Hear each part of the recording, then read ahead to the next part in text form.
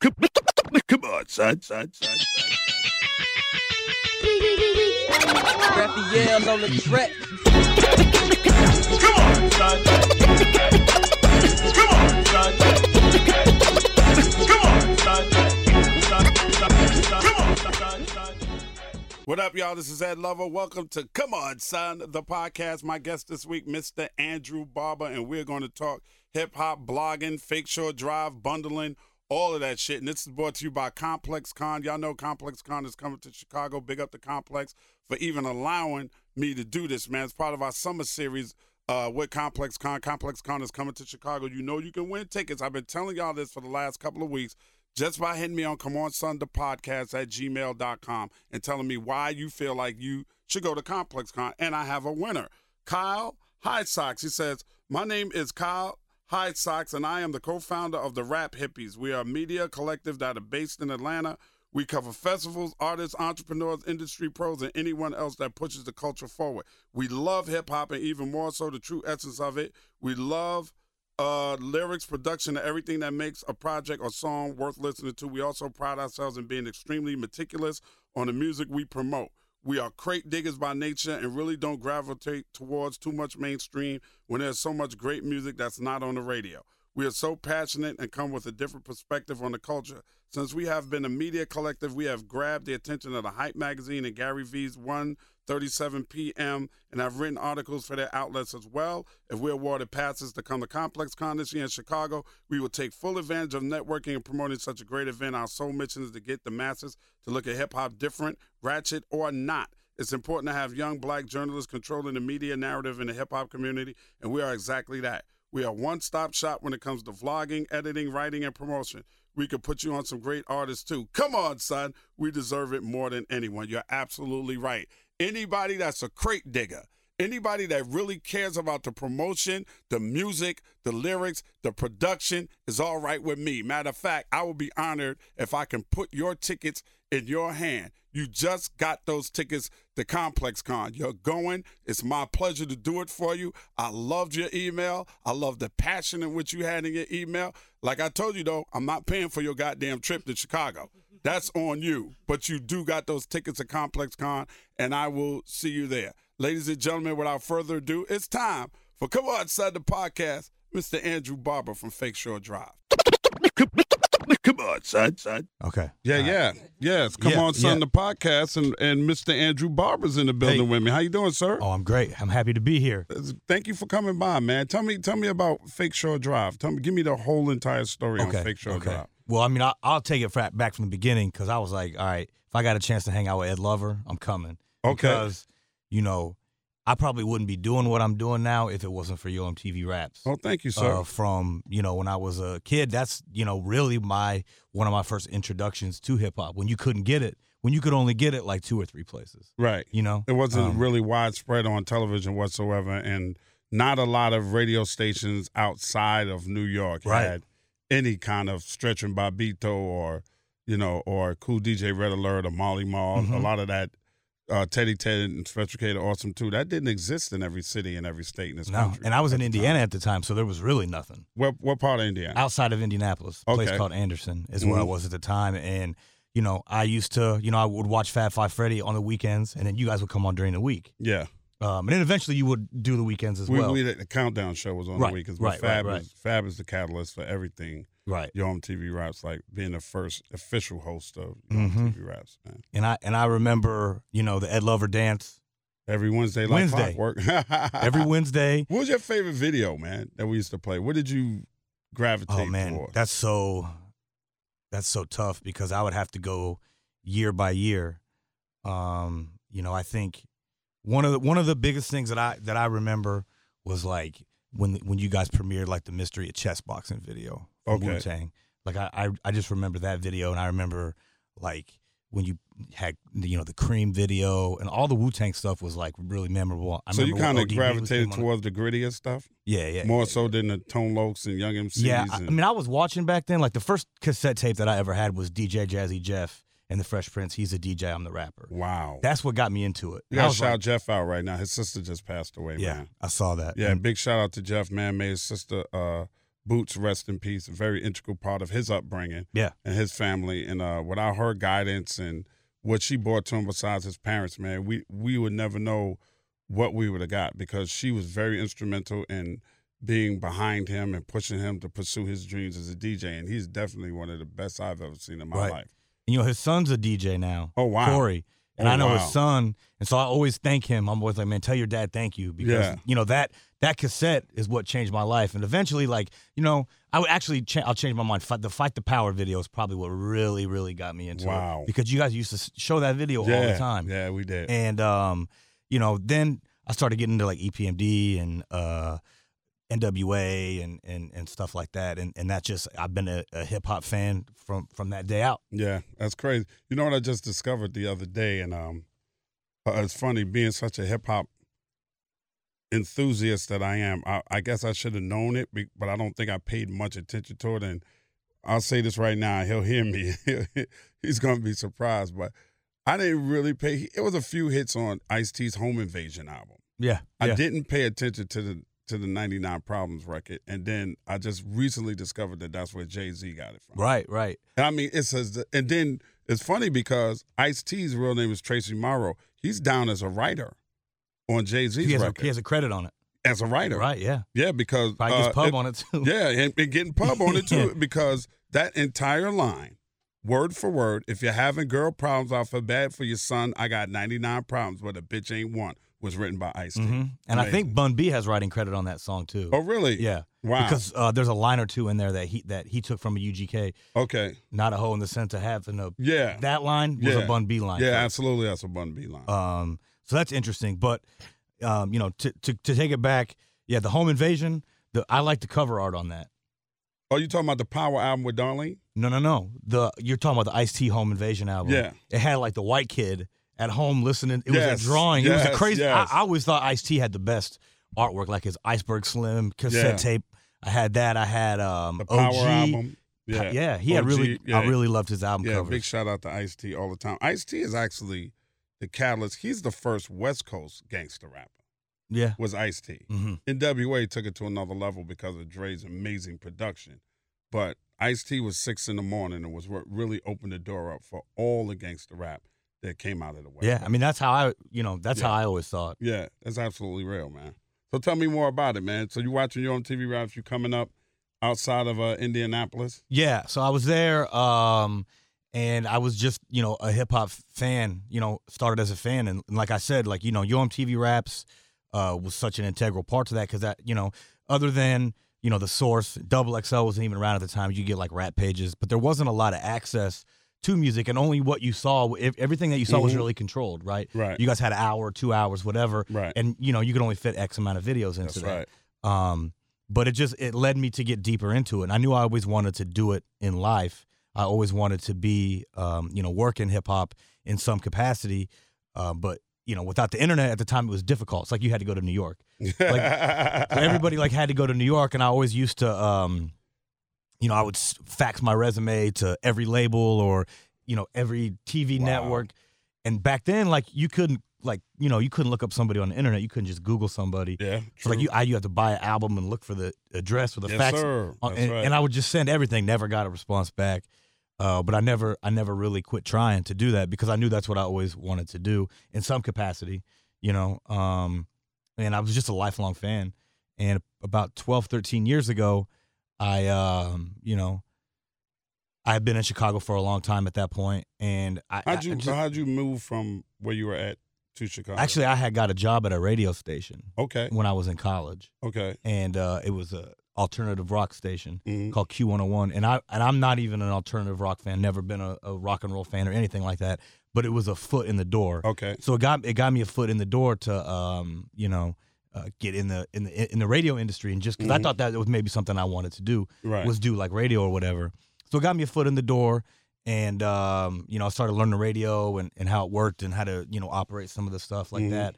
And I thought maybe I could get a job in radio, but I didn't. But I actually used to work right across the street from here. Wow. I worked right off Michigan Avenue, and I was selling advertising for a television network, National Geographic Channel. Okay. That's what I was doing it for. I thought I Right. could maybe, well, if I can't get into radio, maybe I can get into TV. Right. But I didn't realize that, like, TV sales and, like, TV creative are two totally different parts beasts. that don't even really like each other. Because they're telling them to do one thing, That's right. et cetera. Sales So, is about sales. That's it. Make that money. period. And they can compromise the creative sometimes. The creative people don't want their input on that. Mm-mm, not at all. Long story short, I still had that love for hip hop, and I wasn't ready to let it go. I wasn't ready to just be like, all right, I can't live my life and not make this my career. Mm-hmm. So how do I do it? At the same time, it was the rise of blogs. This was like 06-ish. And I'm reading every blog, every rap blog that comes out, and I'm reading all these different bloggers, and I'm like, you know what? These people don't necessarily know more about hip-hop than I do. Mm-hmm. I know more, if not, as much or not more. So, I think I could take a stab at this. At the same time, Chicago was kind of having a bubbling moment locally, and I felt that it was weird that this being the third largest market in the United States didn't have a bigger presence in the hip-hop world. It was always crazy to me. We never really had a big moment like, New York, L.A., or even Atlanta had. It's crazy because it's such a big city. Who was bubbling in Chicago? So, like, at that time, unless you were Kanye, Common, Lupe, or Twista, you weren't getting any coverage. Like, there was like four rappers. Not even like Do or Die or. They were, but they had kind of like, B-Lo from Do or Die was in prison at that point. He had caught a murder charge, so he was in jail at that time. So, like, a lot of those guys, like Crucial Conflict, they were still around, but they were like indie. So it was like it was different. It was like the groups that were kind of bubbling at that point were like the Cool Kids, if you're familiar with them. Yeah, of course. Like Kid Sister, like Flostradamus, Mano, Hollywood Holt. Then even like Bump J and Mickey Halstead and some of these other artists. And they were doing cool stuff. Like, they would do shows and they would have a line around like the Cool Kids, for example. They had this really unique sound to me, and it was retro, but it had a new spin on it. Mm-hmm. And they were doing shows and filling up 300-person venues. Right. And nobody knew about them outside of Chicago. Right. And I thought that was crazy because these big artists that were getting all the write-ups and the attention in the media could come here and they, venue might be half full. But they would come here sporadically. Right. They weren't really representing Chicago the way it should have been. No, it was just weird that these local artists were like, obviously if you could put butts in seats, you're doing something right. Absolutely. And they were doing, and there was this thing happening, and it was multicultural. It was a lot of different people, and it was coming into new neighborhoods and starting new scenes. It was fascinating, and at the same time, it was new, it was fresh, and it wasn't being covered. So I just started writing about it. Oh wow! And that's how the blog Fake Shore Drive just took off. Why Fake Shore Drive? I get to take on Lake Shore, but why call it Fake Shore? I don't know. It just popped in my head one day. And I was like, you know what? This is catchy, and once I told somebody that, they were like, what? They asked the same question. So every time that people would hear it, they would ask why. Right. And I would just be like, it's a good conversation starter. It had nothing to do with saying anything was fake or whatever. I was just, using a play on Lake Shore Drive, like one of the most famous parts of Chicagoland. And I knew it would be memorable, and people would always want to talk about it. And it just randomly popped in my head one day, and I didn't necessarily would ever thought it would be big and become what it did, but I just kind of did it on a whim. Were you getting a lot of love from the indie artists back then? Trying to blog about them, or were you just writing from your perspective on what you were seeing? No, yeah, I mean, I was trying to show love mainly to like the people that didn't have deals, like the indie artists that were trying to come up. You know what I mean? Like, because there weren't a lot of, I think there was when Kanye blew up in like 2004. I think you had like Rhymefest got a deal, Mickey Halstead got a deal, Lupe got a deal, Common kind of had his moment. Like his second coming of his career, so the Twista. Right. And so labels came here and they signed a bunch of people, and then they didn't put a lot of those people out. Oh, wow. And so then it was kind of like a down period. Right. And so I was like, it was an indie thing. People were using the internet at this point, and it was like people don't have to go the traditional way of getting a deal, shooting a video, trying to get it on MTV or whatever. You could utilize YouTube. And the internet was still kind of like the blog era was in its infancy, but around 2012 is when it really blew up, and that was when you had like Chief Keef and Chance the Rapper and Lil Durk and King Louie and Vic Mensa. Big and shout all out to those Lil people. Durk. My pastor just went to Atlanta and help Dirk get bail Yeah. for a shooting that Your took pastor place did? Yeah, my pastor, Yeah. Corey Brooks. Okay, yeah. On behalf of Dirk, so big shout out to Dirk. We were Pay it actually forward, the first. brother. We were actually the first site to ever cover Dirk. I gave Dirk his first interview. Wow. Yeah. Wow. And so that's what we were doing. I was finding these incredible artists from here that. How?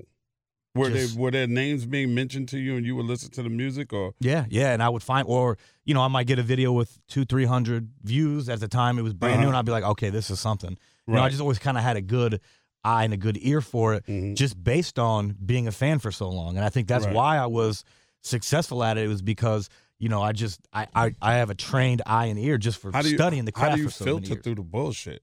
It's tough and it's dangerous. It's because people, they want to know the truth. They'll hit me up, OG, let me know what you think about this, and I'll hit them back. And then if it's not positive, it opens up a whirlwind of you're a hater. Fuck you don't even want it. Right. And I was like, would you ask me? I was minding my own business. You sent it to me, and you asked me about it, and I told you exactly what I thought about it. Like, if there's nothing special, I'm going to tell you, bro, I really think you could be more creative, but as it stands right now, there's nothing special about it. Right. And I think they don't want to hear the truth.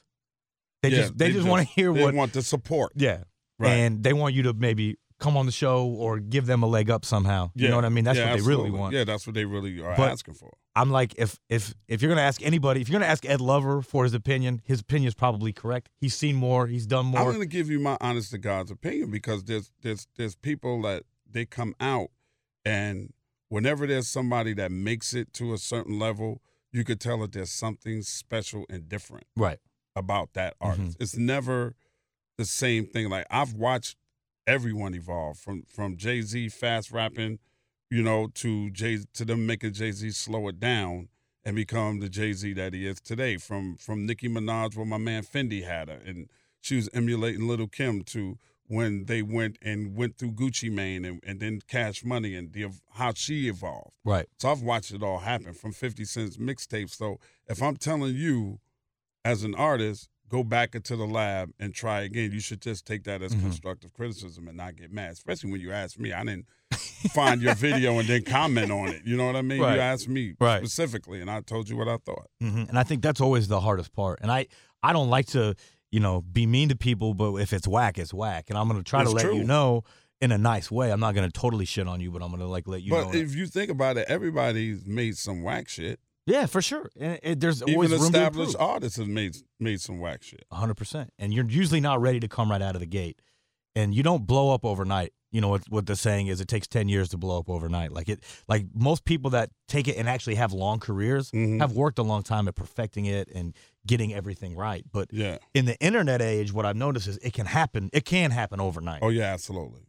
That's where people get. But the sustainability is the problem when it happens like that. No, because I'm looking at it like right now as you and I speak. There's all of these new artists out there. There's like so many.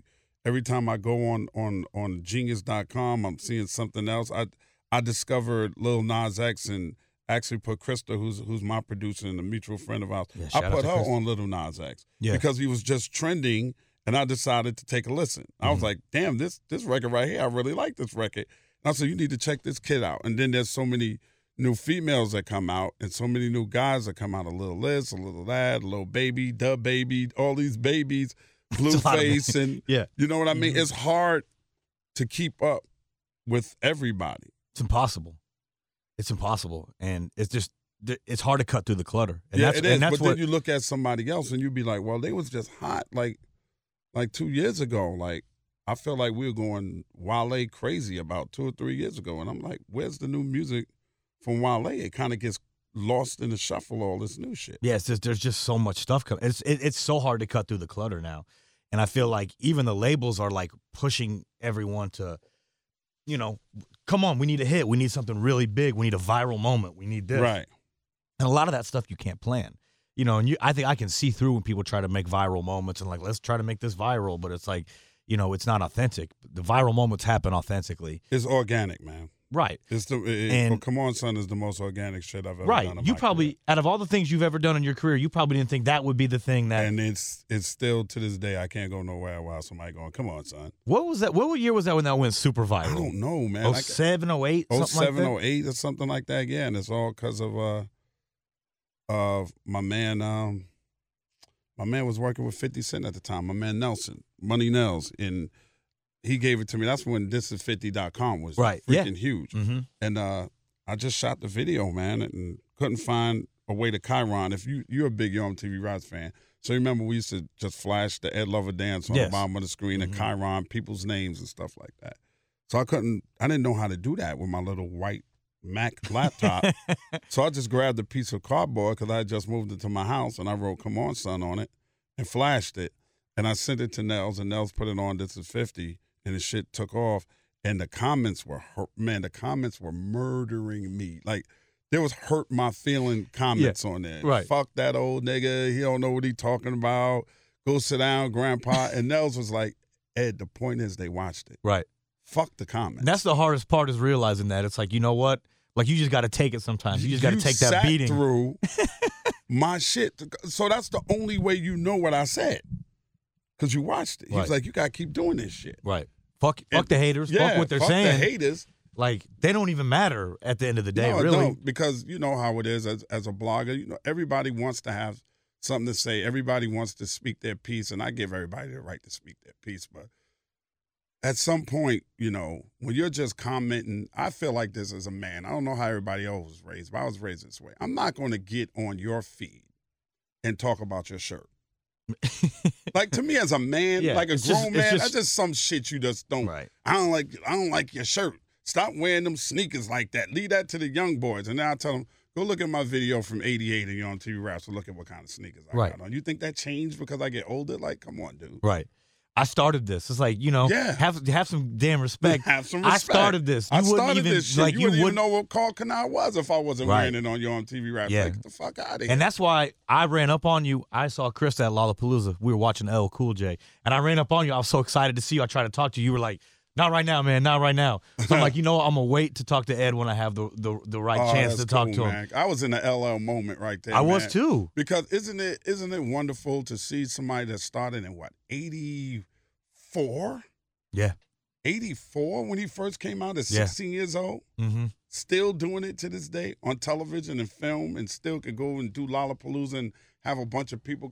There's not a lot of people that can say that. It was crazy. You know what I tell everybody all the time, speaking of LL, I tell everybody Drake is the modern day LL Cool J. Yeah, I think it's, and I've tweeted that before. I think it's like he kind of took the blueprint. You know, LL like kind of made that blueprint where he could go to battle. He could win a battle. Yes, sir. The ladies loved him, and the dudes respected him, wanted to be him. Yeah. I think like even Tupac to an extent took some of that blueprint. Yeah. Nelly for sure. Absolutely. And then Drake has really perfected it. Yeah. Drake is absolutely LL reincarnated. Right. Yeah. Yeah. To the T. And you said Pac. Yeah. Absolutely. Nelly.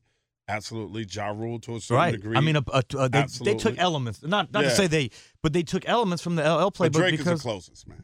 Drake is the closest. And I'm telling you something, and I keep saying this, and everybody think I'm crazy. If that boy seriously puts his foot into acting, he's going to be the biggest star that we've ever seen. 100%. When he's ready to do it. When he's ready to do it, because he comes from that world. Mm-hmm.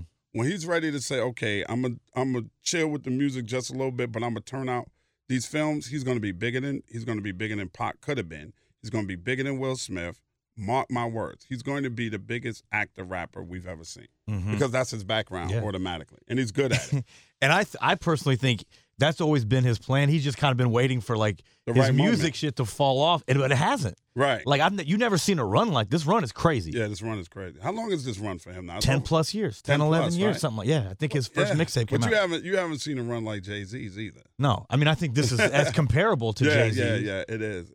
It really is, man. And kudos to this kid for putting Toronto on the map. Right. Put a whole country on your back.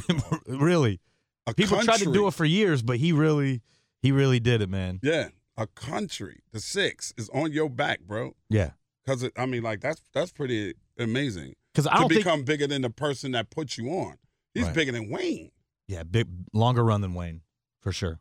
At this point, Wayne had a run though, man. Wayne's still on the run, but you know what I like to discuss with people about Wayne. Wayne is the catalyst for every modern day rapper we see today. 100%. Wayne is the blueprint. I'm the same age as Wayne, so I've been able to watch him grow up, basically. You know, I Right. was a big Cash Money fan. You know, I had the Hot Boys CDs. Did you think Wayne was the outstanding star? No. I liked Wayne because he was my age. I Okay. thought he was dope because he was like a little kid rapping Right. with all these people. But I always thought, like, obviously Juvenile had I the... thought it was Juvie. And I really liked BG. I liked them all, but Right. BG was like... I liked BG because he was like the street Yeah, guy. he was gutter. But I always thought, okay, Juvenile can make the hits. Right. That's what I thought, because that 400 Degrees album was fire Crazy. in the whole. And I was like, this is the guy that's going to transcend all the rest of those guys. And it turns out to be the baby of the bunch. The baby of the bunch. But he was able to watch, you know, I think that was part of it. He was able to sit and watch what everybody did right, what everybody did wrong. Right. And he just reinvented himself. 'Cause remember, he was cold. He was cold for, like, in 03, 04, like, he was kind of cold around that time. Mm-hmm. Until the first Carter came out, he was, like, in a weird I mean, I don't even know if, you know, that when that 500 Degrees album came out, he was getting play on you know. Was that the Go DJ? The Go DJ? It was before that. This was Okay. like, I forget the name of the song, but it had the Paid in Full beat. He was rapping over that beat. Yeah, I remember. Baby, that. I'm a stunner. It was TQ was on the hook, but Mhm. I forget the name of the song. But like at that point, he was still like his video was still because UMTV Raps wasn't on at that point Yeah, anymore. we're gone. 95 We last was year. still there. 95. 96 was is our last year. Was that okay? So it's 96. So like Rap City was really the only place at that Right. point. Mhm. And I always wanted to ask you this: did you guys have beef with Rap City? Never beef. No You can't- beef. You can't. Competition is different from beef to me. Okay. Like it's competitive. Like talking to C's and stuff like that, and knowing that there was always competition between Biggie and Jay-Z. It wasn't beef. It was just competition. Right. So with Rap City, it was always like it's competition, but we knew we were worldwide and they weren't. Right. So Not everybody had that at the time. not overseas. You wasn't getting no Rap City. Overseas, you was getting your own TV raps in damn near every country in the world. So they could never compare. Yeah, I mean, being on MTV at that point, 'cause there was not an infinite amount of famous people like there is now. Like there's so many it's too different. many. There's too many famous people now, right? Influencer. There's so many different levels of fame. But like at that point when y'all were on, there was limited number of famous people. You Yeah. were huge if you were on MTV. Yeah, absolutely. I don't even understand the over amount of famous people nowadays. It's way too many famous How do you people. keep up with it? I don't. I try to like. That's why I've just been trying to like move around and do different stuff, like because it's just too much. And I think eventually, blogs started dying out, and Okay. I don't super concentrate on doing the blog still anymore. I still, I get on social, but like I started venturing into artist management and doing other things like that, consulting, working with brands, doing events, working with different companies. Because I was think- going to ask you, man, as a person that was kind of like the catalyst to so many people from the Midwest's dreams becoming a reality, do you feel bad that you didn't sign some of these people when you had a chance to like sign them to a production deal or something like that? Yeah, but that's always a woulda, coulda, shoulda type of thing. I will say, Chance shouted me out at the Grammys. Okay, that's dope as fuck. And so that meant a lot to me. Like Yeah. just to have, because I feel like we work in a thankless Oh, absolutely. world, right? Absolutely. Where the artists get all the love, but the people that are Bro, let me tell you, the first time last year, yeah, because I've only been here going on 2 years. Mhm. So last year at Promontory, the Brat for the first time said on stage in front of everybody, Ed Lover is the person that discovered me. It's the first time she's ever said it. Is that true? Yes. Wow, I never knew that. I didn't discover That's her, crazy. but I am the catalyst for her record deal. Me and a young lady by the name of Dawn Millhouse now, she's married. Dawn brought Brat into my life when I was living in Jersey. I was on tour with Criss Cross as their opening act, and we were here in Chicago, and Brat was here, and I brought Brat onto stage for a rap contest I used to have with the little kids and give them $100, Yeah. right? And I let Brat's damn near grown ass get into that rap contest as a special guest for somebody that I knew. Mm-hmm. And I made sure that Jermaine was there. And I was like, Jermaine, you got to hear this girl rap. This girl is incredible. Well, I never knew this. Yeah, it's the Never first heard time this story. because Wow. every time she would tell a story, she would always leave me out. And it hurt. Yeah. You know what I mean? Mhm. And that was the first time she ever said that Ed Lover was a pivotal moment in my career of getting signed to Jermaine. And that probably felt pretty good. It 'cause felt really was good like, because we're in a thankless, you Yeah, know. And yeah. the thing that kills me is that you, as a blogger, as a on-air personality for radio stations, MTV giving people their first look on TV, you do all of this stuff for them, and then later on in your career, when they blow up, you can't even get them to come to the radio station Right. and do an interview. Yeah. They won't come do your podcast. It's always an excuse. It's like, wow, dude, you forgot that when nobody gave a fuck about you, I gave you a shot. Right. You know what I mean? That hurts. It's like, all right, I did Yeah. all this for you. Yeah. Now I can't even get you to do something very, Simple, trivial. to help me. Yeah, right. I helped you, help me. Both hands, one hand wash the other, both hands Wash the face. Right, right, yeah. Yeah, it's crazy. So you're right. We're always have been, I guess, always will be in a thankless position. Right. And I'm sure you probably think that too, man. I wish I would have signed some of the people that came through the doors. Absolutely. Absolutely. But when you're in the mix of it and when it's happening, you're so busy yourself, you don't even think, you're not That's even right. thinking like that. That's right. I was never thinking like that. Right. We just wanted to see people succeed. 100%. You know, people have talent and they deserve to succeed. So you just want them to succeed. But Chance shouting you out at the Grammys, that's big because you just want them to get the story right. That's it. That's it. Shout out to my man Andrew Barber, helped Right. me out early in my career. Mhm. Thank you, bro. Yeah. That's all. That's enough for me. That's fine. And it's like, you know what? We're friends. Right. Our kids have gone to Disney World together and stuff, and we're good, and that's important to me. Yeah. You know what I mean? Like, and that's nice that he shouted me out, and but I'm sure it would be tough when you would look at these artist CDs come out and there'd be the thank yous and they might forget. It's kind of like, man, really? Oh, yeah. You're gonna shout out all these other people that I know didn't really help you. I had to get at Buster one time. Buster, do you remember the New York record? Yeah. My name was not in that New York record. Oh, He did not say Dr. Dre and Ed Lover on my New York shit. Like, Okay. dude, we the catalyst for the success of Hot 97. We were the morning show when they Right. first flipped. I mean, I remember when you guys had the picture with the pans and Yeah, bro. yeah, If it wasn't if we failed, that whole station would have failed, bro. Yeah. Like I don't get no love. Like Flex get love and I don't. Flex was not even rocking Did he shout like out Fab? that. Did he shout out Fab on that song? I don't think Fab? so. Wow. And we used to play the leads of the new school shit all the time. I mean, they like, broke up on you. Yes. I was like, wow. Buzz, when I saw him, I was like, Buzz, really? I don't get no love? Or like, if you from New York, stand the fuck up right now, like, I don't get love? I was like, wow. Yeah. I was like, wow. You know, one thing that I truly regret, though, out of anything I've ever done, I went out of town on some leisure shit when they did the Tribe Called Quest album cover where everybody had on the headphones. Mhm. I was supposed to be on that. Oh, man. I fucked You up. probably went and did something. You don't even remember what you I went don't and even did. know what. Chasing some ass in Virginia somewhere. Yeah. Just dumb. And you could have been on that. I mean, On that that's album like cover. the most iconic rap cover of all time. Top 5. Exactly. And And they had everybody on that, too. Everybody. I didn't know. They were just like, hey, we taking some pictures. You know, I thought it'd be an insert or some shit. I don't want to be no insert on trial. We from the same hood. I would have been right on the album cover, bro. Man, that's tough. Yeah. I'm sure you have a few of those moments. That's one of the big ones, man. But Have you know- ever slept on something that became huge and felt stupid afterwards? Because if you tell me yours, I'll tell you mine.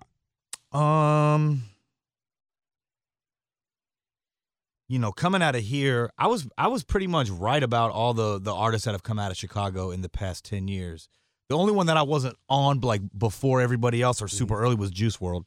And that Okay. just happened that literally happened overnight. Wow. But pretty much there's stuff that sometimes there's things that you think are gonna be like, I knew Chance would be huge. Okay. I knew Chief Keef would be huge. Why? Why did you know that Keith would be huge? What happened with Keith? I could just feel it. You know how you could just feel it sometimes, and he just spoke for a certain community of people, in a certain age group of people. I could just tell he was just on his they just thought he was a god. The way that people just would react when his music would come on. Okay. It was just a certain way that people reacted. Where were you going to hear this music? Is there certain places? You know what they were using to promote themselves at the time? What? Facebook and YouTube. Okay.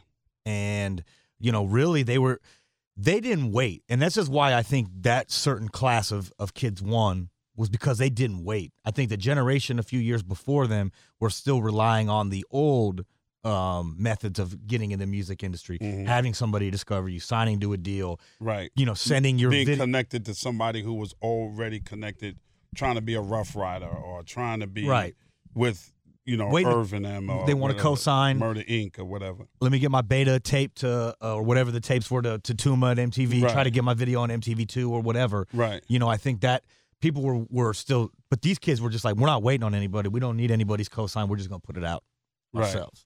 And I think it just happened and it exploded so fast. So you just kind of felt that vibe that was. I think sometimes you can just feel it. I mean, I think it was like kind of when you saw Tupac on the same song, when his verse came on same song on Digital Underground, you're like, okay, this guy, there's something to him, right?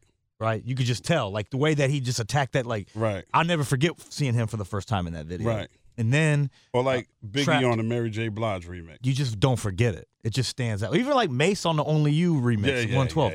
Like you're just come like, okay, you want to, come on, you want to, You're like, okay, this is. I just had that same feeling. Yeah, absolutely. I slept on Get At Me, Dog.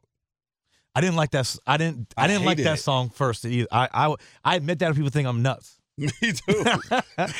Mike Kaiser, who's the senior vice president at Atlantic Records for Black music, was a record rep for Def Jam at the time and came to Hot 97 and played that record for me. And I've said, first of all, that's the EPMD beat. Right. And I was from a no biting allowed. Right. It's different. It's different. It's different now. So I was like, this shit is bullshit. He barking the fuck out of here. And we used to do it, a Hot 97 Hot Shots basketball team, and we went up somewhere, and we was playing this other team, and the DJ put it on, and the kids lost their mind. I was like, I'm stupid. Like, that record's hot. I'm dumb. Yeah. I eventually fell in love with the record. But when I first heard I fell in love with X, period. But, gee, I felt, if it was up to me, if somebody bought me that and said, Ed, you can sign this dude, I probably wouldn't have signed him. Right. Dummy. But it's hard. I mean, sometimes you just have to, usually I would say, okay, I would look at my taste and say, all right, but sometimes it's not about me and my taste, but it's about what do other people like. That's right. And I think as being a blogger, you doing radio and other things like that, sometimes you have to leave your own personal taste and ego at the door. But that's difficult as like a real fan. Because, and then eventually you have to adjust yourself for age. As I'm getting older too, it's like, some of this stuff's just not going to appeal to me. Absolutely. It's just not. I go through it every single day. Some of it is just, I don't knock it, but I realize that it's not for me. Right. You understand what I'm saying? Yeah. I don't knock it because I understand it from the perspective that we both come from as kids. You know what you went through loving hip-hop. Mm-hmm. You know what your parents thought of hip-hop. Mm-hmm.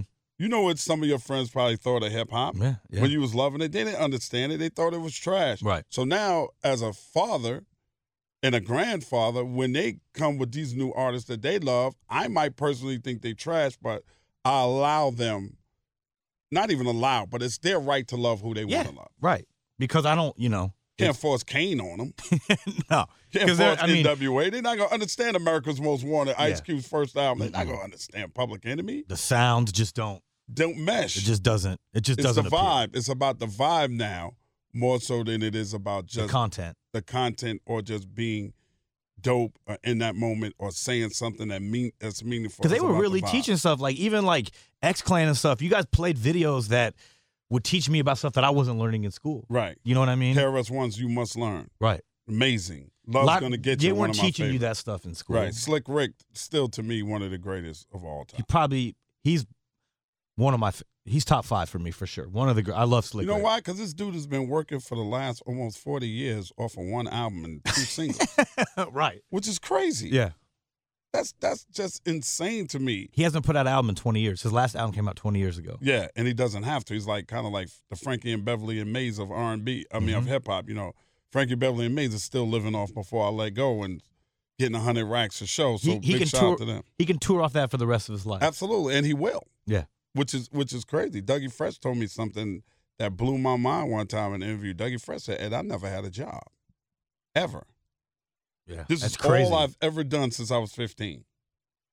That's crazy. And he never really had a big smash hit or anything like that either. No, I mean, the show. The was show the and biggest Lottie, record. and Lottie Dottie, two but- classics. But Dougie is just Dougie. He's just incredibly gifted and dope, and Rick is Rick, and that's what it is. They came through it at the right time. Who do you see besides Drake, Wayne, lasting that long?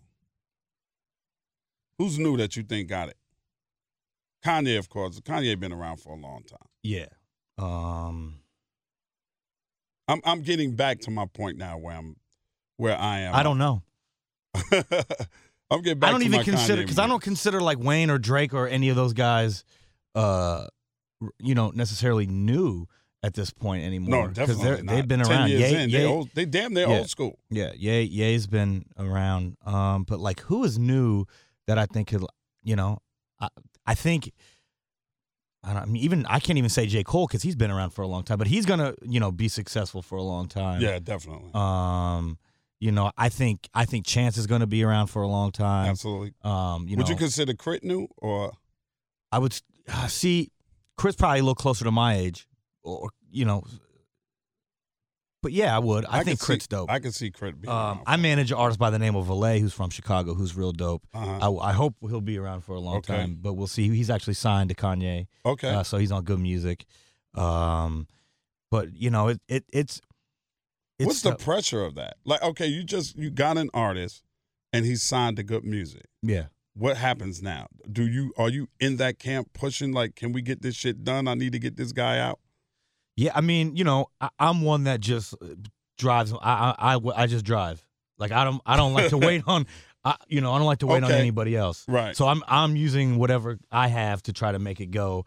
And it's good music, Def Jam. So Def Jam, supportive, good music, supportive. Okay. But like, sometimes in this game where we are now, it's like you got to just take the bull by the horn. Sometimes. You got to do it yourself. You sit and wait. You will not get off the shelf.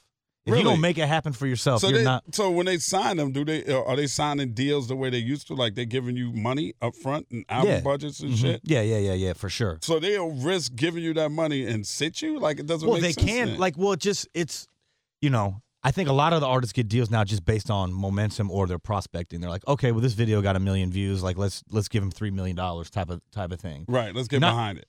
But not everybody has that. But sometimes they just look at somebody as like, the reason I wanted to manage Valet is because he reminded me of something that I haven't seen in a long time, where he was unique. All his every flow that he uses is different.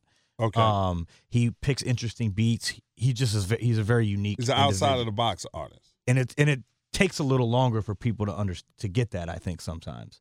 But I was, that's what I like. I like different stuff. I don't like what sounds the same.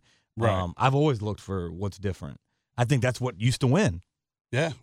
Now it seems like everybody wants, okay, we need melody. We need a song with melody on it. And that's really what they want. But I think what the labels want to see now is momentum. On your, what are you doing? Then we can come in and give you the push. Now here is where it gets tricky, because any artist out there right now wants to know, how do you get momentum? That is the toughest question to answer. And that's the thing where 3 to 5 years ago, I could have given you a clear-cut response to what you needed to do. Mm-hmm. An easier way. Now, I don't even know what the answer is. I don't have an answer for that anymore. Is it put it out there and see what it do and just keep putting it out there? Pray for a viral moment. I swear that's what it is now. Because I used to be able to say, okay, look, take over locally. Like, get hot on the local blogs, have the local tastemakers talking about you, start doing shows, start selling out shows locally. Eventually, it's going to translate outside of the city. Right. For most people, it has. It doesn't always work, but this is it. Get a post on this blog. Get a post on this blog. Grow this number. Grow that number. But now it's like you don't even know. You can't even give people. You could rely on blogs and certain DJs for help, but now it's like I don't even know if that helps anymore. Wow. I mean, I think DJs still help, but do blogs help anymore? I don't know. Not like they did 5 years ago. Right. Wow. So that's what I tell people. I'm like, I can't really give you because there's a smorgasbord of artists out there, and they're all trying to figure out the same thing. Right. How? Because that's the age-old thing we've been telling people for the last 5-10 years now. win your city, win your town, and that's win your community. That's probably the same thing that you were telling people in the same 89. thing. You got to win your community. You got to win your. Well, 89 it was different. 89 is you had to be dope, right? And you get it to somebody, and then somebody takes it to somebody else, and they agree that you dope, and they give you a shot. Right. See, the shot was the single deal with an album to follow. That's what you got. You got a single deal. We put the single out there. If the single go, we'll go back in and make an album with you, right?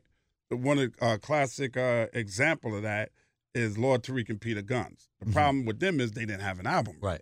They didn't probably expect that song to take off the way it did. They didn't expect that song to go fucking nuts so like it did, and it wasn't ready. So now the record company has learned that, okay, let's, when it start getting to a certain point, let's get them in the studio, get this album ready, because by the time it peaks, gone. But now there's where you taking it. There's nobody I can say, yo, you need to sign this dude.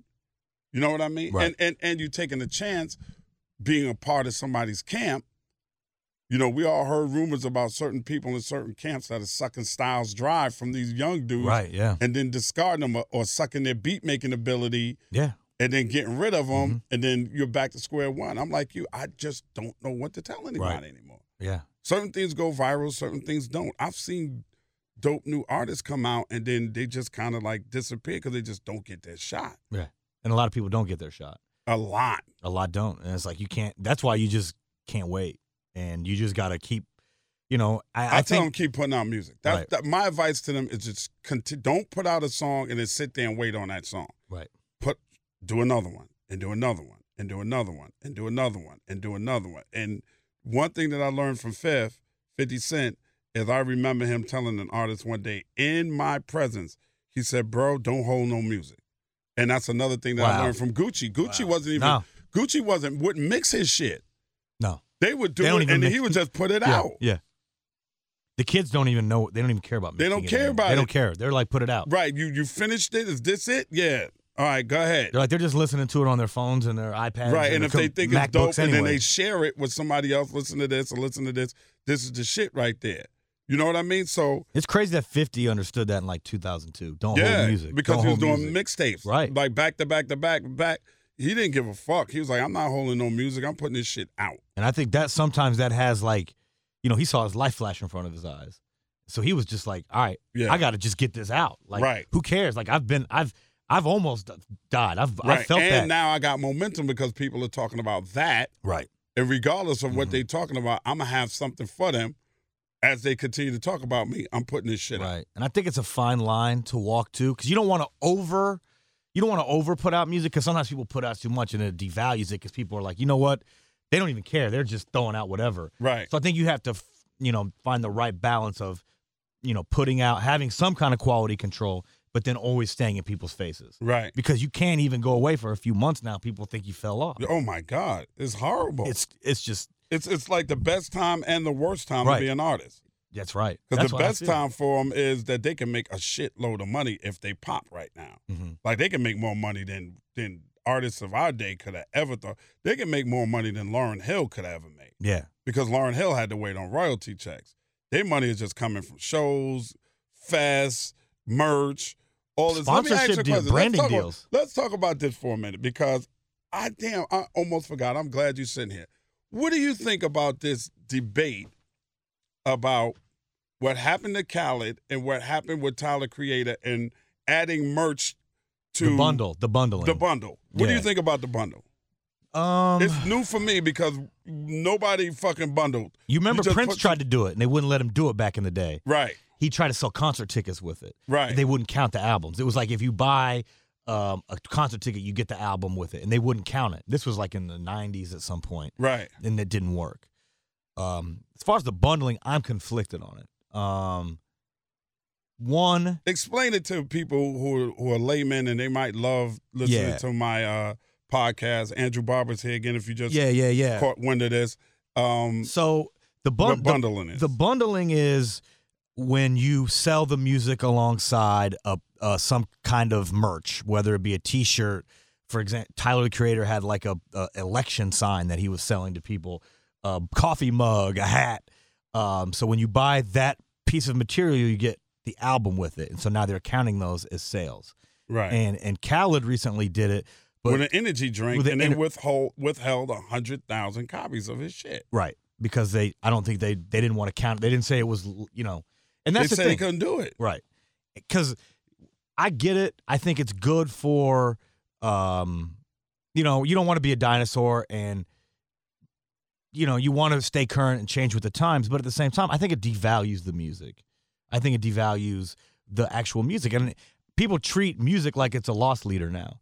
It's like, here's some music so I can sell you all this other shit that I have. Right. So in that respect, I think it devalues the music. And also, because maybe I'm going to download this shit. I'm going to buy it here just because I like this T-shirt. I like really the don't hoodie. give a fuck about your music. I like the hoodie. I like the sneakers or whatever. Right. I don't really care about the music. It's just a finesse. It's a new finesse.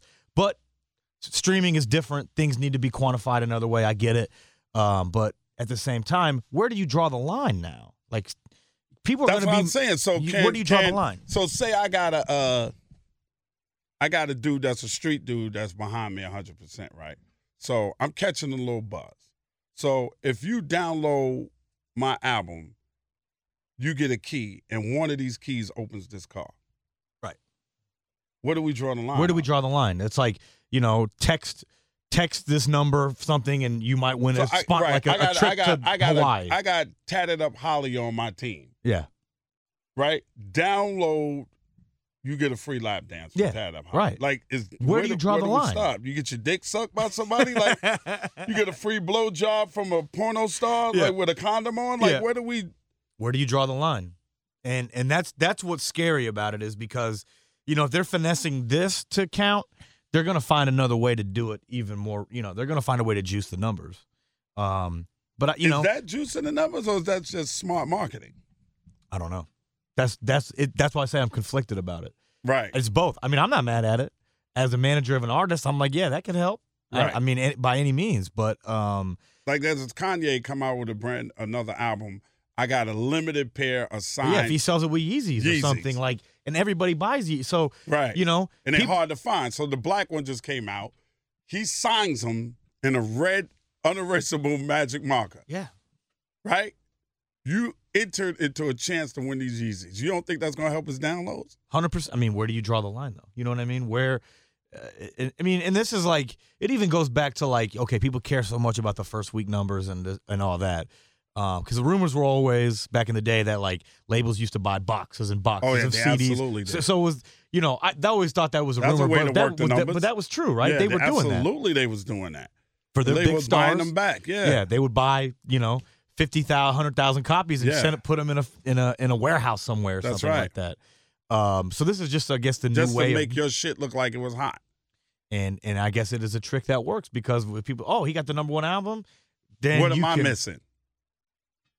So it's just a new finesse. They're always going to find a new way to do that. But with this, where do you draw the line? As you just gave a lot of examples. I mean, somebody should pay you for this. Somebody's going to use it.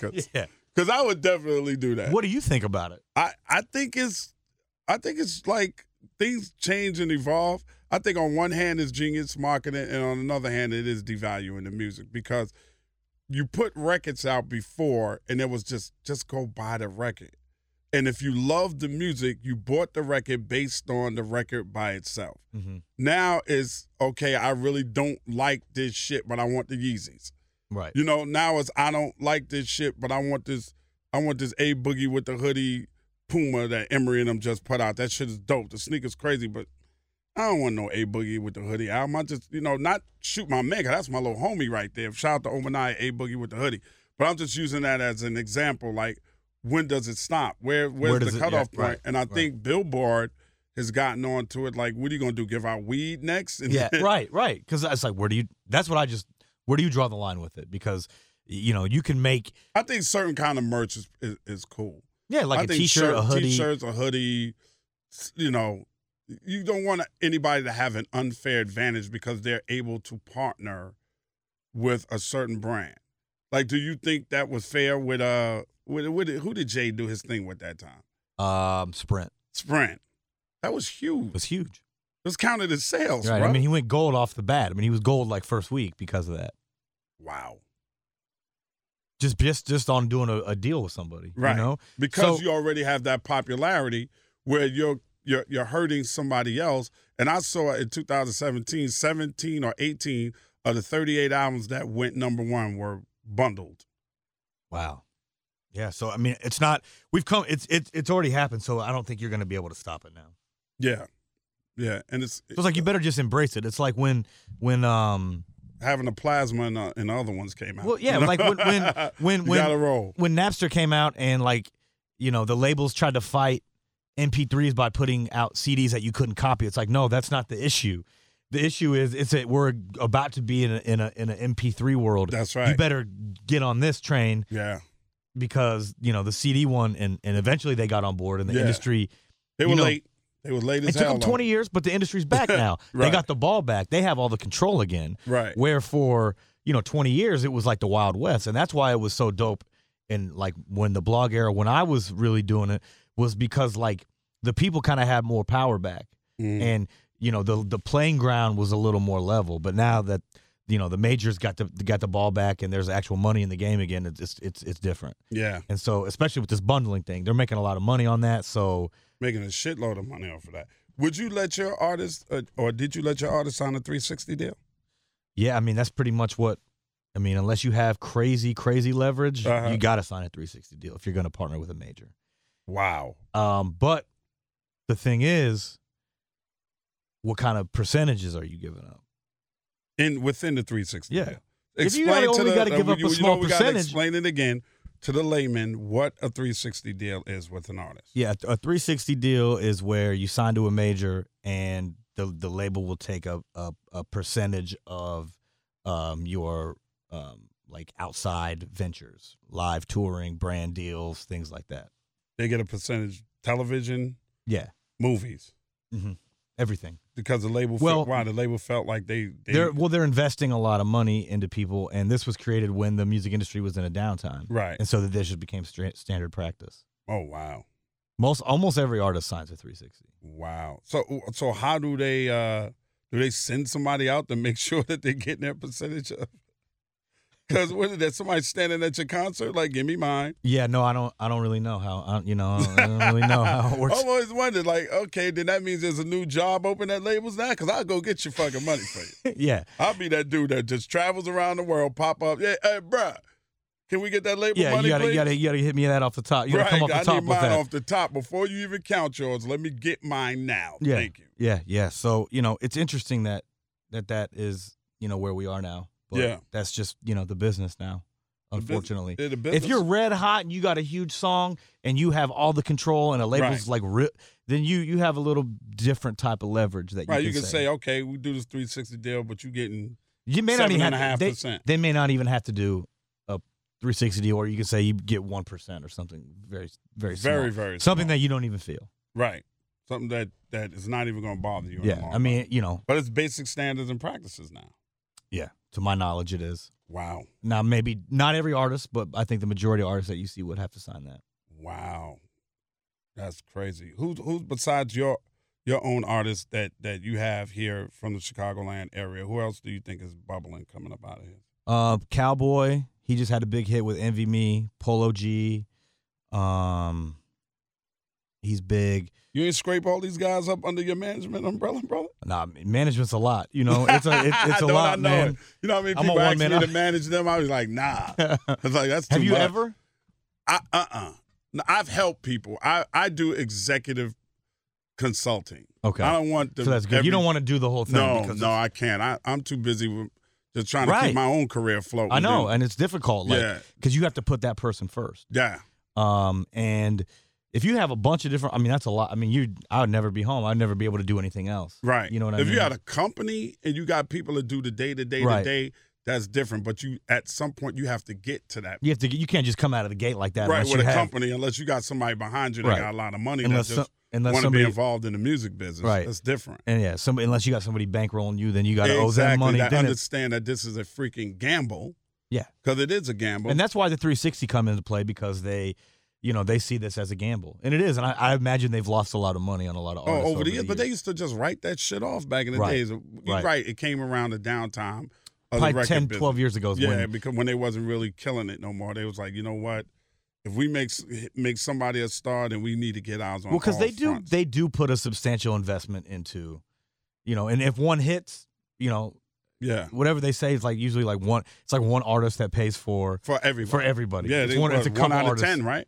Yeah, 1 out of every 10. They say they sign 10 and one might hit. One might hit. They might sign 30 and one might hit. Yeah, that's crazy. Because now it's such a gamble because it's like somebody could have one and then they're done. Mm-hmm. So it's a different industry, man, and it's like I think you've really been able to see it all and see how much it has changed because back then I feel like if you didn't, I was the late 90s is when people really started caring if you went gold or platinum. Yeah. In the early days of it didn't matter, man. All these people were on a level platform, so right. You just because X-Clan probably didn't go gold, but NWA was going platinum, but you could see their videos all on the same show. Yeah, absolutely. And you really didn't care. It was more so about the music. I think that's around the middle part of the 90s, going into 96, 97, when people really start caring more than they, when it was just all about sales. Oh yeah, but Puff and them came out and they was bragging about platinum and gold, and that's when it really. When it really came. So it's probably before that. Probably around Biggie time. Yeah. When people started going crazy about what your numbers were doing, what your first week numbers were looking like, and stuff like that. But did you, when you were because you put out the you down with MTV over the OPP? Mm-hmm. Did you like being an artist and doing that? I enjoyed it. Okay, that was like a really fun I video. Enjoyed it. Because you know what, I used to enjoy the fact that there were artists out there that was fun. No matter how raunchy Luke was, they were fun. Yeah, of course. It was about Crew was fun. Right, it was about fun. The 2 Live Crew would poke fun at themselves and just fun. Ludacris was fun. Yeah. Mm-hmm. Redman, hilarious. Yeah. No, a lot of fun. Mm-hmm. So when we did stuff like that, it was just, man, let's just have a good time. Even when we did the Back Up Off Me video, me and Dre it was just fun. It wasn't trying to be dope, but still sold 500,000, mind you. But it was just fun. It was fun as fuck, man. It wasn't about, we didn't take ourselves seriously as artists. Let's just have some fun. Relativity want to give us a deal. Let's take the fucking deal. Right. And let's get this money and let's have some fun. Fuck it. We never get to do another one. At least we could do one. I remember when Angie Martinez was doing her album and we saw each other. We was at the same station, Hot 97 at the time. She was like, Ed, I don't know about this shit. I was like, Angie, are you going to kick yourself in the ass if you don't do it? Right. Might as well. Right. Fuck what everybody else in the long say. run, it didn't hurt at all. It didn't hurt. I said, it's not, even failure doesn't hurt. No. It doesn't hurt at all. Mm-mm. Not you in that position. Right. It's not going to kill your career because you put a record out or you tried to put a record out and it didn't work. Mm-hmm. Like, come on. Right. I mean, longevity is the key to this.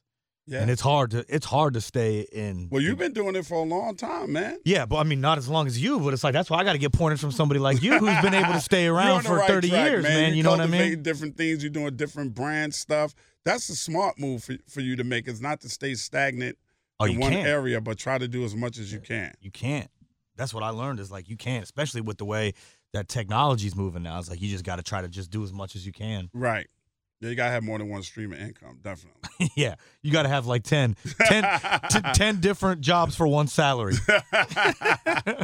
It's crazy, man. It's crazy out here, but Chicago and the Midwest, you always felt like it was underrepresented. How do you feel about it today 100%. In 2019? And that's why, I feel like the Midwest has always been the most underserved region despite having some of the biggest stars like Eminem and Kanye and Nelly. Well, M did his thing. He had D12. He gave us Royce. Right. Royce of 5'9" came out of there. All of these. Right. But I'm saying, despite having these huge stars, it's not like the Midwest ever ran radio in a way that like Atlanta did or New York did at one point or in the Chronic era and Death Row era. It's like West Coast. Yeah. I feel like the Midwest as a whole never really had that moment, but I feel like, over the past 7-8 years has been really strong. Right. I feel like there has been a lot of artists that have come out of not just Chicago, but Detroit and different markets in this region as well. So it does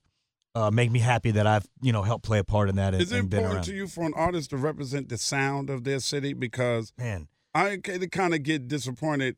I love Gilly from Philly. Gilly the Kid. That's my guy. He an OG. Major Figures. The whole 9 yards. He got his own podcast too. Big shout out to him. $1 million worth of game. And he was talking about an artist that came up to him in Philly and was, I'm a rapper, man. I'm out of Philly. And he's like, what part of Philly? The dude told him whatever part Philly he's from. He said, all right, spit some. Let me hear something. And the dude sounded like he was from the South. Yeah. And I think, sadly, I think regionalism in hip-hop is dead. You think it'll ever return? There are pockets of people like YG. If you listen to YG's album, he's straight West Coast. You know, and I love that. That's why I love YG, and I love Nipsey for that too, because you could tell this is where they're from. They're from LA. But I think just with the sound of trap being the dominant sound, I think everything kind of leans that way. J. Cole ain't trap though. No, he's not.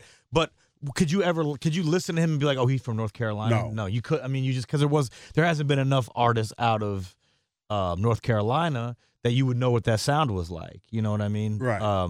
You would just say it was the South, but he doesn't sound like a Southern. No, he's definitely not South. But yeah, I don't know. I mean, I think you could, even like in Chicago 20, 25 years ago, you could listen to an artist and tell what side of town they were from. Yeah, like if you heard Do or Die, you knew they were from the West Side. That's right. You heard Crucial Conflict, you knew they were from the West Side. You heard Common, Kanye, you knew they were from the South Side, right? Right. But now I think all the sounds have just it's one melting pot. And I do miss that.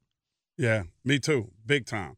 Like a New York dude sounded like a New York dude. And I feel like every few years there's like a New York artist who comes out and people are like, oh, okay, he sounds like he's bringing New York back. He sounds like New York. But most of the bigger artists out of New York recently just kind of sound like they're from anywhere. Yeah, I think that's part of the actual plan now, because the music is so big and it's not a regional music anymore. You know what I mean? That now New York, you better sound different. Right. You fucking better. Tory Lanez, ain't he a New York kid, right? No, he's from Toronto. He's from like Toronto area. Who's this singing kid? A Boogie's from New York. A Boogie with the hoodie is a New York kid. Absolutely. Like, because who else is from New York? Nicki is from New York. Nicki's from New York. A Boogie, French, Montana. Yeah. There's a lot of them escaping my mind right now. But we got a kid that sing rap out of New York. The kid designer is from New York. You would never know. You would have never known he was from New York. Mm-hmm. With that Panda record, I was like, where's this? This is another down south record. I said, nah, dude from New York. I was like, wow.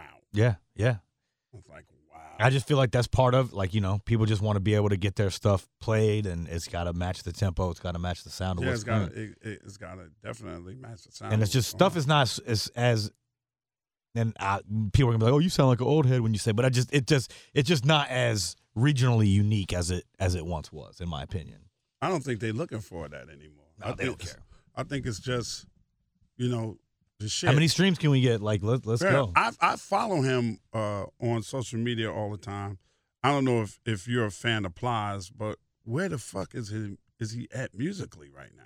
You know I need what? to interview him. Right. Yeah. I mean, he's good for like one song every year, every couple years. He'll put out like some kind of song that'll go like viral. Fat Joe, huh? Fat Joe, good for a hit, boy. Forever. I love Joey, man. Fat Joe is good for a hit record. I mean, consistently. Yeah. For, like in the beginning of his career, he wasn't, but when he figured out how to make hits, yeah, it was over. And how to go to people and get hits. Yeah. And not afraid to let somebody else write for him. Right. Very smart thing to do as an OG. It's brilliant, man. Very smart. I think he learned from Puff. Puff was like, I don't write rhymes, I write checks. Right. It's very smart for Joe to let Ja Rule write What's Love. Go ahead, bro. And that was the one that really put him on the moon. Yeah. That was the record that really did it. Yeah. That's crazy, man. Where do you see hip hop going as far as the Midwest? Is it still a young man's game? Is it still high school with hip hop? Can you age out? I think, and I hope that we will see more people trying to do like a 444 rap where people will, age gracefully, right? In the genre. I was so happy about that album, bro. and I know not everybody wants, but he did it in a cool way, and I think that kind of will be a blueprint, no pun intended, for others to do that. Yeah. I mean, I hope so, but again, who knows? But you're talking about one of the greatest of all time right now. Right. Nas can do that. Yeah, and Hov I think can do it. Common can do it. Right. Those cats. And I think aging gracefully. I think and I always hate that people put such an emphasis on age within hip hop. I hate it too. I think it's the worst. Like I'm not gonna not listen to somebody because they're a certain age. Right. I don't care. Now, if somebody is older and they're trying to act like they're a teenager, then that's a different story. I might tune out. But like if people are just making music that's true to them, their career and themselves, then and where they are at that point, right, in their I'm life. with it. Yeah, me too. You know, I think it's you know, Blue it's Ivy important. changed that man's perspective on life, and I knew it was. I Yeah. told him that a long time ago. I said, when you have a kid, bro, it's gonna be different. He was like, "You really think so?" I said, "Yeah. As soon as you have a kid, it's gonna be." It different. changed when I had kids. Yeah, it changed. And I had a everything. daughter. I have 2 daughters, so like it changed my whole everything. It Right, changed my you're whole. not wilding out as much as you used to. You got something to live for. Right. Honestly, besides just yourself and your family, I mean, you have 2 little girls that look up to you as daddy, and that's the most important part of it. Yeah. Right. You know what I mean? and so that's you got to cool. bust your ass even more. Yeah. And get out here and work and like you just see the world a little clearer and a little different. At least I did.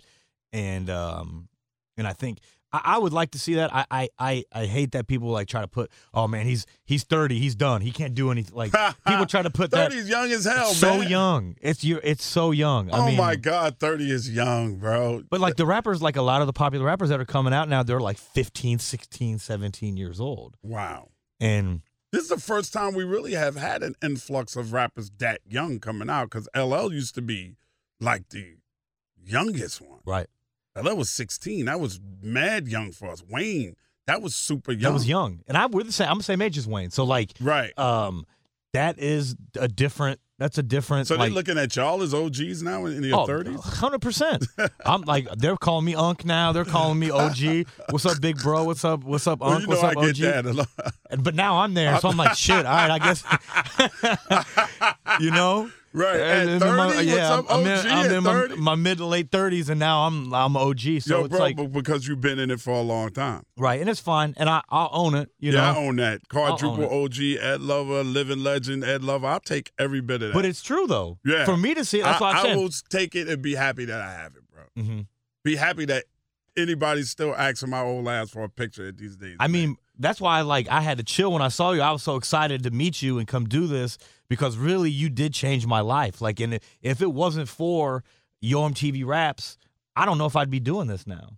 That put me on everything. I would love for you to come back anytime you want to and talk hip hop. Yeah, man. I that's what I do, man. And it's just a great honor to meet you. And Same here. I want to say thank you for honestly everything that you've done. My pleasure, man. And I don't know if people tell you that every day. I hope they do. They do. But you really changed my more life, so man. than not. You know what I mean? I appreciate all the accolades and the love and the respect. And it's bro. cool that you're in Chicago. I love Chicago. It's really cool that you're here. I do Yeah. listen to the show. Thank you.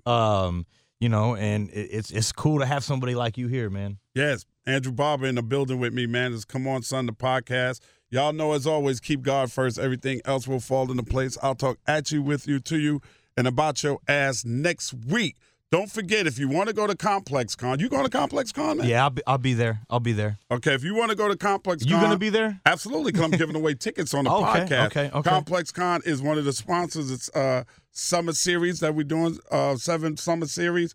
I'm giving away tickets to ComplexCon. All you got to do is hit me at Come On Son, the podcast at gmail.com. Come On Son, the podcast at gmail.com, and tell me why you want to go to ComplexCon. I always got to tell them, Andrew, I'm not paying for your ticket to come to Chicago. No. I'm not putting you in a hotel. You got to figure out how to get yourself here. Right, but I will give you the tickets.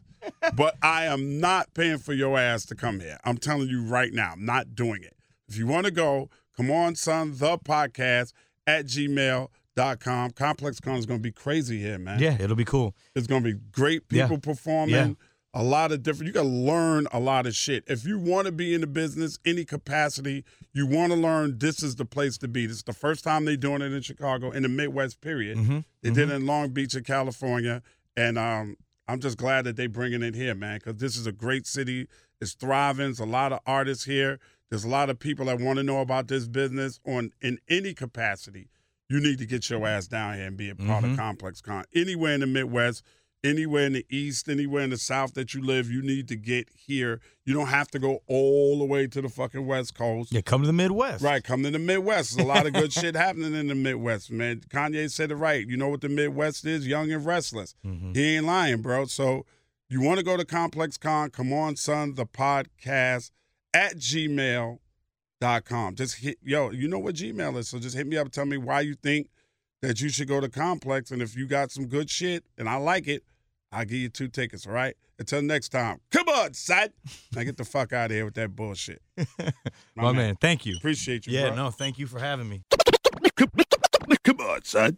This Ed Lover podcast is being done in conjunction with Cigars International. Make sure you check out cigarsinternational.com for all your cigar needs. This episode of Come On Son, the podcast, is produced and engineered by co-executive producers Krista Hayes and Kimana Paulus in downtown Chicago. This is an official Loudspeakers Network podcast.